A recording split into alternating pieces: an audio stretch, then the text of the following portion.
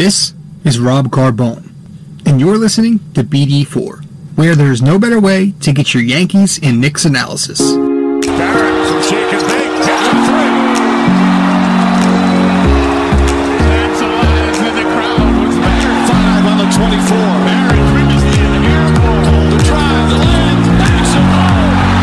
Gets it back, looks at Barrett. Barrett for three. R.J. Barrett from Dallas. Quick trigger three. Gets another triple. Looking for more. Smith at the buzzer. And it's gone. J.R. Smith from way downtown at the buzzer. Novak, good open look. Puts it in. Into Ewing. That'll make the guard more. Patrick Ewing faced a double team, but still was able to hit. Smith the finish. And the finish. Novak, good open look. Puts it in. Excellent ball to Houston. Houston ducks under. Got it. With 8 tenths left.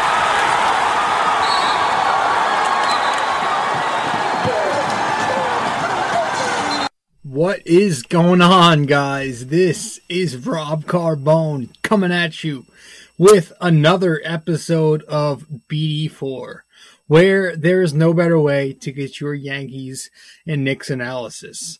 Hope everybody's doing all right tonight, or this morning as you're listening to this. It should be May 21st on a, Jesus Christ, I don't even know the days of the week anymore, guys. Isn't that terrible? I've actually lost track of the days of the week. It's really bad, but hope everybody's all right. You know, I'm still hanging in there. You know, took a break last night. Didn't put out an episode, but you know, here and there I will take breaks. But for the most part, during this quarantine, I'm trying to stay busy every day.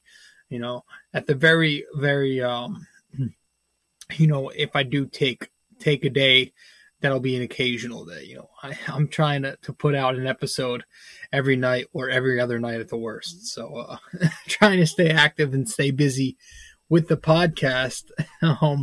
But we're kind of running out of talent here with these, you know, second round prospects, these late first round prospects. You know, we're heading on our, I don't know, we're kind of getting close to 20 something individuals that we've picked apart so far.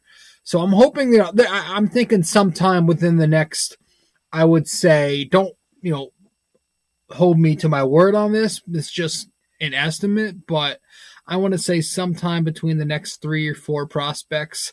After that, we'll start heading upwards towards, you know, the more exciting lottery picks. So tonight we're going to dive into Patrick Williams. You know, we're going to talk about him a lot.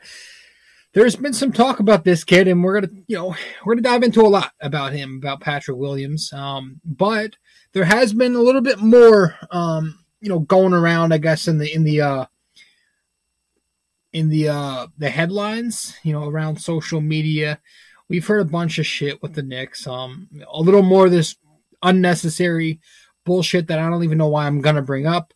Drama with Oakley and Ewing. I don't even want to drag Ewing into this because it's really just Oakley stirring up his own pot of drama here. But yeah, it was a couple days ago. Charles Oakley on Barstool Radio, you know, said something. I have it quoted. Let me find it real quick. Here it is. He said, Charles Oakley on Patrick Ewing on Barstool Radio the other day quoted this. He says, people want to say he had a 23-10 career, referring to Patrick Ewing. It's not about just scoring points. I mean, we give him the ball 25 times a game. He should score. I mean, do I really need to pick apart how stupid that sounds, how stupid that is to say? First of all, it's unnecessary. You know, I think, you know, I'm no psychologist or anything, therapist or whatever, but I honestly think Oakley is bored. He has nothing to do. He just wants attention right now, and I think that's inside his mind. That's what's going on. I don't want to talk about that because I feel like it's stupid, it's unnecessary, and it's the reason people laugh at the Knicks, right? You've got teammates who you know, were part of an almost successful Knicks team in the 90s, you know, going head to head. And it's not even Ewing. Again, it's all Oakley just being a jackass. So that happened, and that, you know, he kind of just it's like every couple of days, every once or twice a week, he comes up with something else to bash Ewing with. So it just makes no sense to me. It's like, dude, this guy went out there, and the funny thing about what he said it's not just about scoring points. People call him a 20 and 10 guy. 20 and 10. I mean, when you're getting rebounds, it's not just about rebounds are points, guy. I mean, rebounds, shows that he wasn't just a one-dimensional offensive weapon. So yeah, but some legitimate. I feel like I'm. Where am I? Okay, some legitimate news that we've received lately. More actual news that people care about. The Knicks, we obviously heard about the Walt Perrin hiring, but the day after, right, the very next day, we hear that the Knicks went and they hired some guy by the name of Frank Zanin. Now, I'm not going to sit here and act like I know too much about Frank Zanin and even Walt Perrin, but like I said, it's good. It's positive. For right off the bat, it's a slight positive more than it is anything else. It shows you that Leon Rose and the New York Knicks are being proactive, if anything, right? I mean, they had I don't know, was it a couple months back when they signed Brock Aller? Is it Aller? To take care of their finances and be their cap management guy. Then, they re-signed Scott Perry as the GM, and obviously that's 50-50 split amongst the Knicks fan base, but it happened. They're being active. Then they went and got Perrin the other day to kind of be their draft manager, right? Assist Perry. And then, Zanin, another guy who's going to assist Perry as one of the assistant GMs and kind of be in charge of personnel, being a pro personnel guy was the exact words. So yeah, I mean, listen, it's good to see them hiring some folks, and obviously bringing in, 2 or 3 new guys is going to lead to some exits, some jobs lost from some other guys. And that's another report that Stephen Bundy put out saying that it's not official yet, but, it's likely that 3 executives in that front office are not returning. And those executives include Craig Robinson, Gerald Madkins, and Harold Ellis. So I don't know who they are, but I've heard a little bit about Robinson. But 3 guys who, sure, get them the hell out of there. The front office obviously had no clue what they were doing anyway. What I wanted from the start, and it seems like what we're getting is as much of a restart as we can up there, and that's a positive. It's a step in the right direction. Now, obviously, actions speak louder than words, and we're going to have to eventually see how these guys, put together a respectable product, or if they can even do that. So we have to wait, but it's good to see them making something happen. I would rather them take this small market approach they're doing than try to do something, risky and high risk, high reward type of thing. I think given their current situation, right, a losing team trying to find a way to rebuild, this should be the way to go about it. This should be what they're doing. But yeah. About Zanin, I did do a little bit of research, really couldn't find much, although I know he's been in the NBA since 1999. He's had a job there. He actually played high school ball with Kobe, and, Kobe tweeted a couple nice things about him, which everyone's flipping out about. Cool. But, Zanin was an executive with the Thunder and the Nets for his 20 seasons in the NBA. So on top of the Perrin Jazz thing, Jazz being a competent franchise, Zanin's coming from another solid franchise with the Thunder. So, somebody who has a high basketball acumen, right? These 2 guys have kind of been praised around the league for being good executives, I guess. So we'll see what happens there. That's really, not much excitement in that aspect, but yeah. Why is this fuck?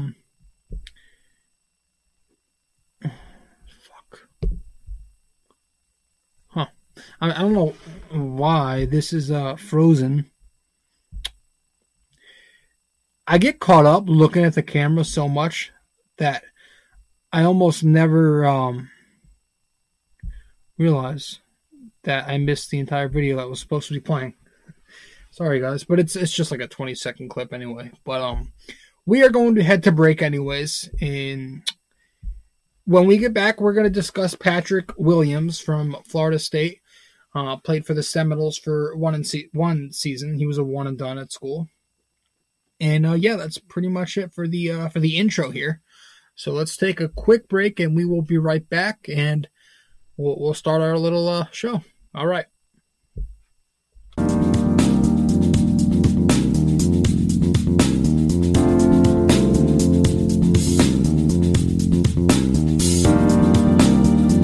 Hey fellas, really quick, I just want to remind you, in order to subscribe to BD4, to subscribe to my blog, and to follow me on social media, all you have to do is go to my website. That's it. Just go to nysportstalk.wordpress.com/connect. Once again, that is nysportstalkrc.wordpress.com/connect. Once there, guys, that will display all of my information. Where to subscribe to the podcast, how to subscribe to my blog, and where to follow me on social media. Guys, thank you so much, and let's get back to the show.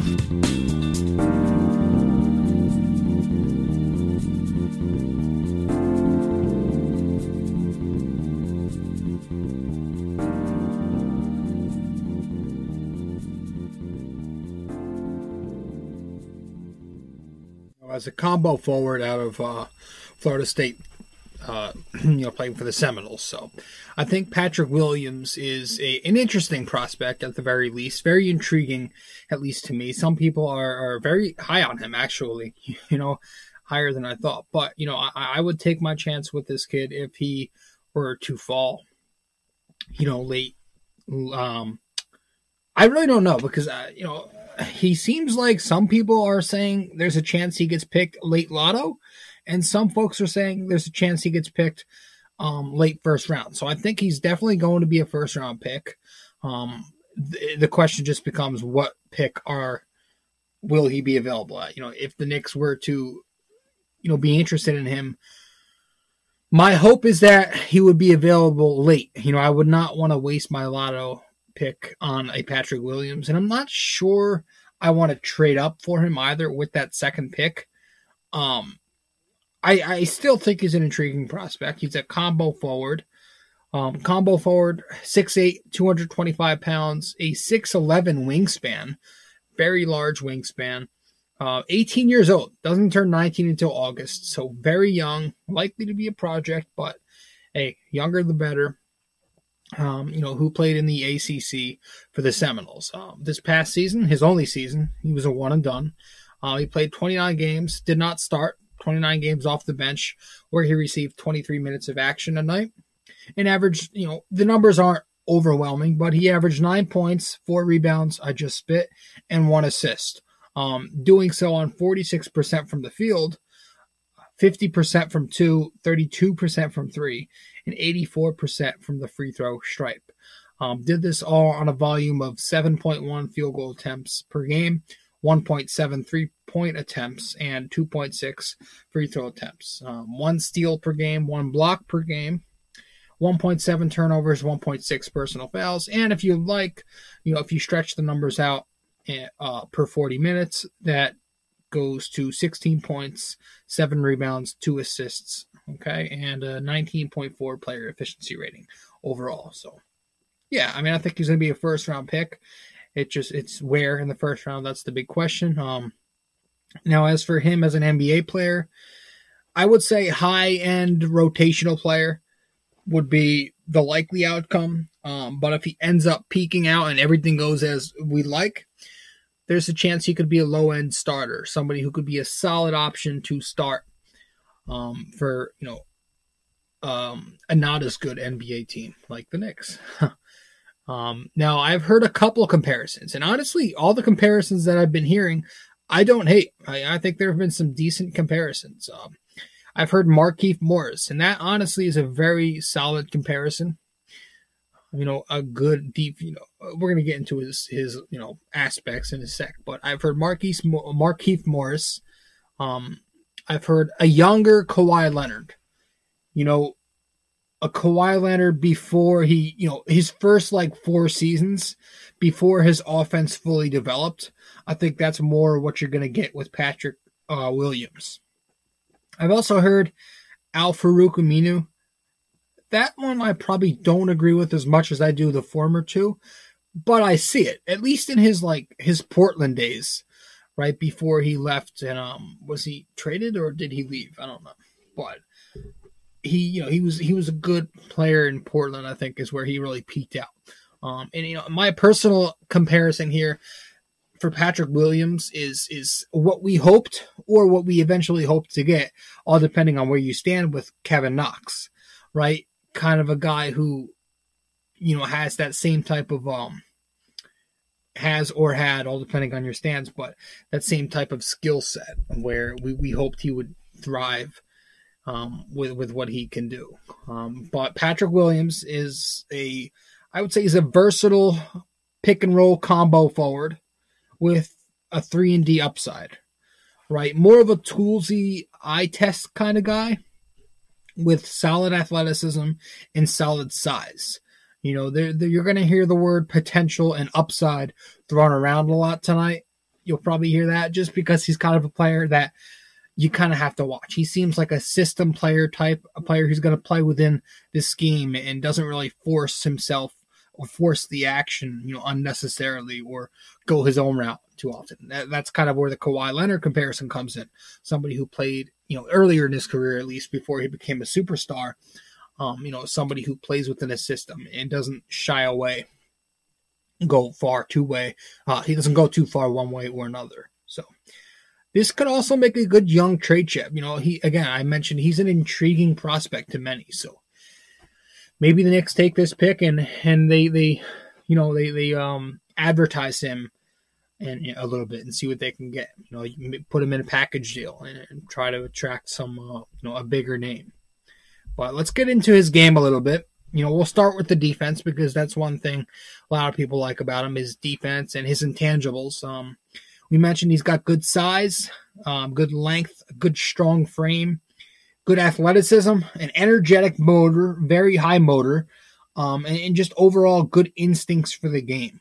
He can defend very versatilely. I would say eventually, if he improves, year to year, once he starts to groom in the NBA, there's a chance that he could be able to play anywhere from the 2 sliding up all the way to the 5. I would say that's possible. And honestly, guys, that's very invaluable to an NBA team to be able to play so many positions like that and defend so many positions is just indispensable. So, some of his great traits defensively, just a great weak side defender, an excellent help side shot blocker, a guy who will gamble in the passing lanes and go for that steal, and kind of be successful at it. He's a switchable defender too because of that size, and plus over at Florida State, they're a very, very good defensive team. They had a very switch heavy, scheme where they would force the drive and they would switch very often. So I think he's going to be switchable in the NBA, not going to cause issues there. And he uses his length to really contest on both, on all areas defensively. He can contest on the perimeter with that length, and he will be able to defend the interior as well. He will use his energy, again, that high motor, to attack aggressively on the offensive glass. Lots of times we see him follow up a shot going right to the rim to try to crash the boards. And that's very, again, something we really wanted to see out of Knox more. Defensively, he also, going back to D, he rotates well all around the floor. He can rotate. He slides his feet pretty well. He's got some decent vertical bursts as well, so he'll be able to have some pop in the paint defensively and get up there. Now, offensively, I think this is more of a potential thing than right now. There's an upside for him to be a decent 3-level scorer. He's solid, not great yet, but a solid finisher. At least he was at FSU, where he shot 56% at the rim. Now, you would like for that to be a little higher with his size, and we're going to get to that in a second. But, a solid 56%. He's shown flashes, too, to really finish with either hand and finish in traffic, too. So there's been some flashes. He's had some nice finishes at the rim, and it's just not been consistent yet. And again, very Knox-like. You're going to find a lot of these things I say relate to Knox, whether it be what we hope to see or what we occasionally see with Knox, and what we, things like, a lot of things here relate to Knox. And 32% this past season from 3-point distance. Not great, but there are some indicators here that he could eventually have an upside as a shooter. The good free throw percentage kind of indicates an upside, right? 84%.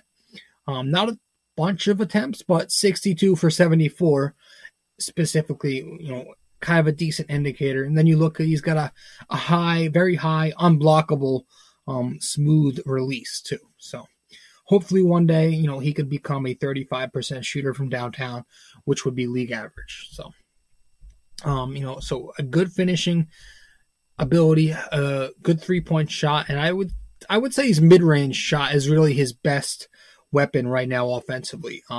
He's a great mid-range shooter. He could pull up and he can shoot off the catch. He was over 40% in the mid-range this season. He was 50%, 51% on long twos. So, he's very effective in that area. He likes to go right a ton. He's exceptional at going right and pulling up, but he's pretty comfortable going left too. He'll pull up fairly comfortably going to his left as well. But I would say he's more right down, predominantly right. And he was also ranked in the 73rd percentile when it comes to pull-up jumpers at points per possession, which is very good. But yes, he's got a decent catch-and-shoot ability too. Most of his possessions actually came off of spotting up. I think 84% of his play types were 84 possessions were of the catch-and-shoot play type, spotting up. And he was pretty decent as a spot-up guy, averaging .79 points per possession. That was about average in the NCAA. So he's got some catch-and-shoot ability, which, hopefully that leads to becoming a good pick-and-pop guy, because he's very good in the pick-and-roll. Very good scorer, ball handler, passer in the pick-and-roll. Actually, I have another number here. He ranked 89th percentile in terms of points per possession as a ball handler in PNR. Now, it was low volume, but it was still very productive. Only 24 possessions, but again, he still did rank in the 89th percentile. He'll take advantages, really, as a ball handler in pick and roll. He'll take advantages of every mismatch he gets. And, that's pretty skillful for a big. Now, he's a good passer there, too. He's got the vision. He's got the floor awareness. He'll make the good reads, can make the drive and kick pass. He'll make the timely roll passes, skip passes, cross-court passes, off-dribble passes, downhill passing, live-action passes with his non-dominant hand. He can do that, too. He's very skillful as a passer in PNR. All very impressive for a 4, and really just impressive for an 18-year-old kid, guys. So, pick and roll ability, shooting ability, finishing ability, defensive intangibles, and off-ball ability, too, offensively. He can find the gaps when he's cutting, and he's a very good cutter, scoring in the 70th percentile in terms of points per possession this past season. So those are really his strengths. Now, he's got some weaknesses, too, that we've got to think about. Of course, everybody's got a weakness, but he's got quite a few that make you wonder how great will he become, but everybody's got some. The first thing I have here is, in no particular order, but his finishing still does need some work. Again, we talked about this. He should be a little better in terms of his percentage in the ERA, just due to his height, his length, his big hands. But he finishes low too often. He's not always finishing above the rim. And he's just inconsistent, especially on the drive. You'll see him lean into contact too much, and a lot of times he'll use his left shoulder to kind of generate contact and try to create space too. So that can, be a little bit reckless there. And we mentioned the switch heavy, scheme that FSU uses, trying to force drives a lot. And that worked for him. You know, he was very switchable, but it also at the same time kind of masked his inability to stay in front of the opposing ball handlers on defense. So something to look out for as he enters the league. The athleticism is solid, but it still can improve because, you know, it still leads you to believe that, you know, is he athletic enough to play the 3? Or is, you know, does he have the size and strength to play the 4? He's a bit of a tweener right now. Another Knox issue that we're having with Knox right now. He's a bit of a tweener. You know, is he strong or big enough to play the 4?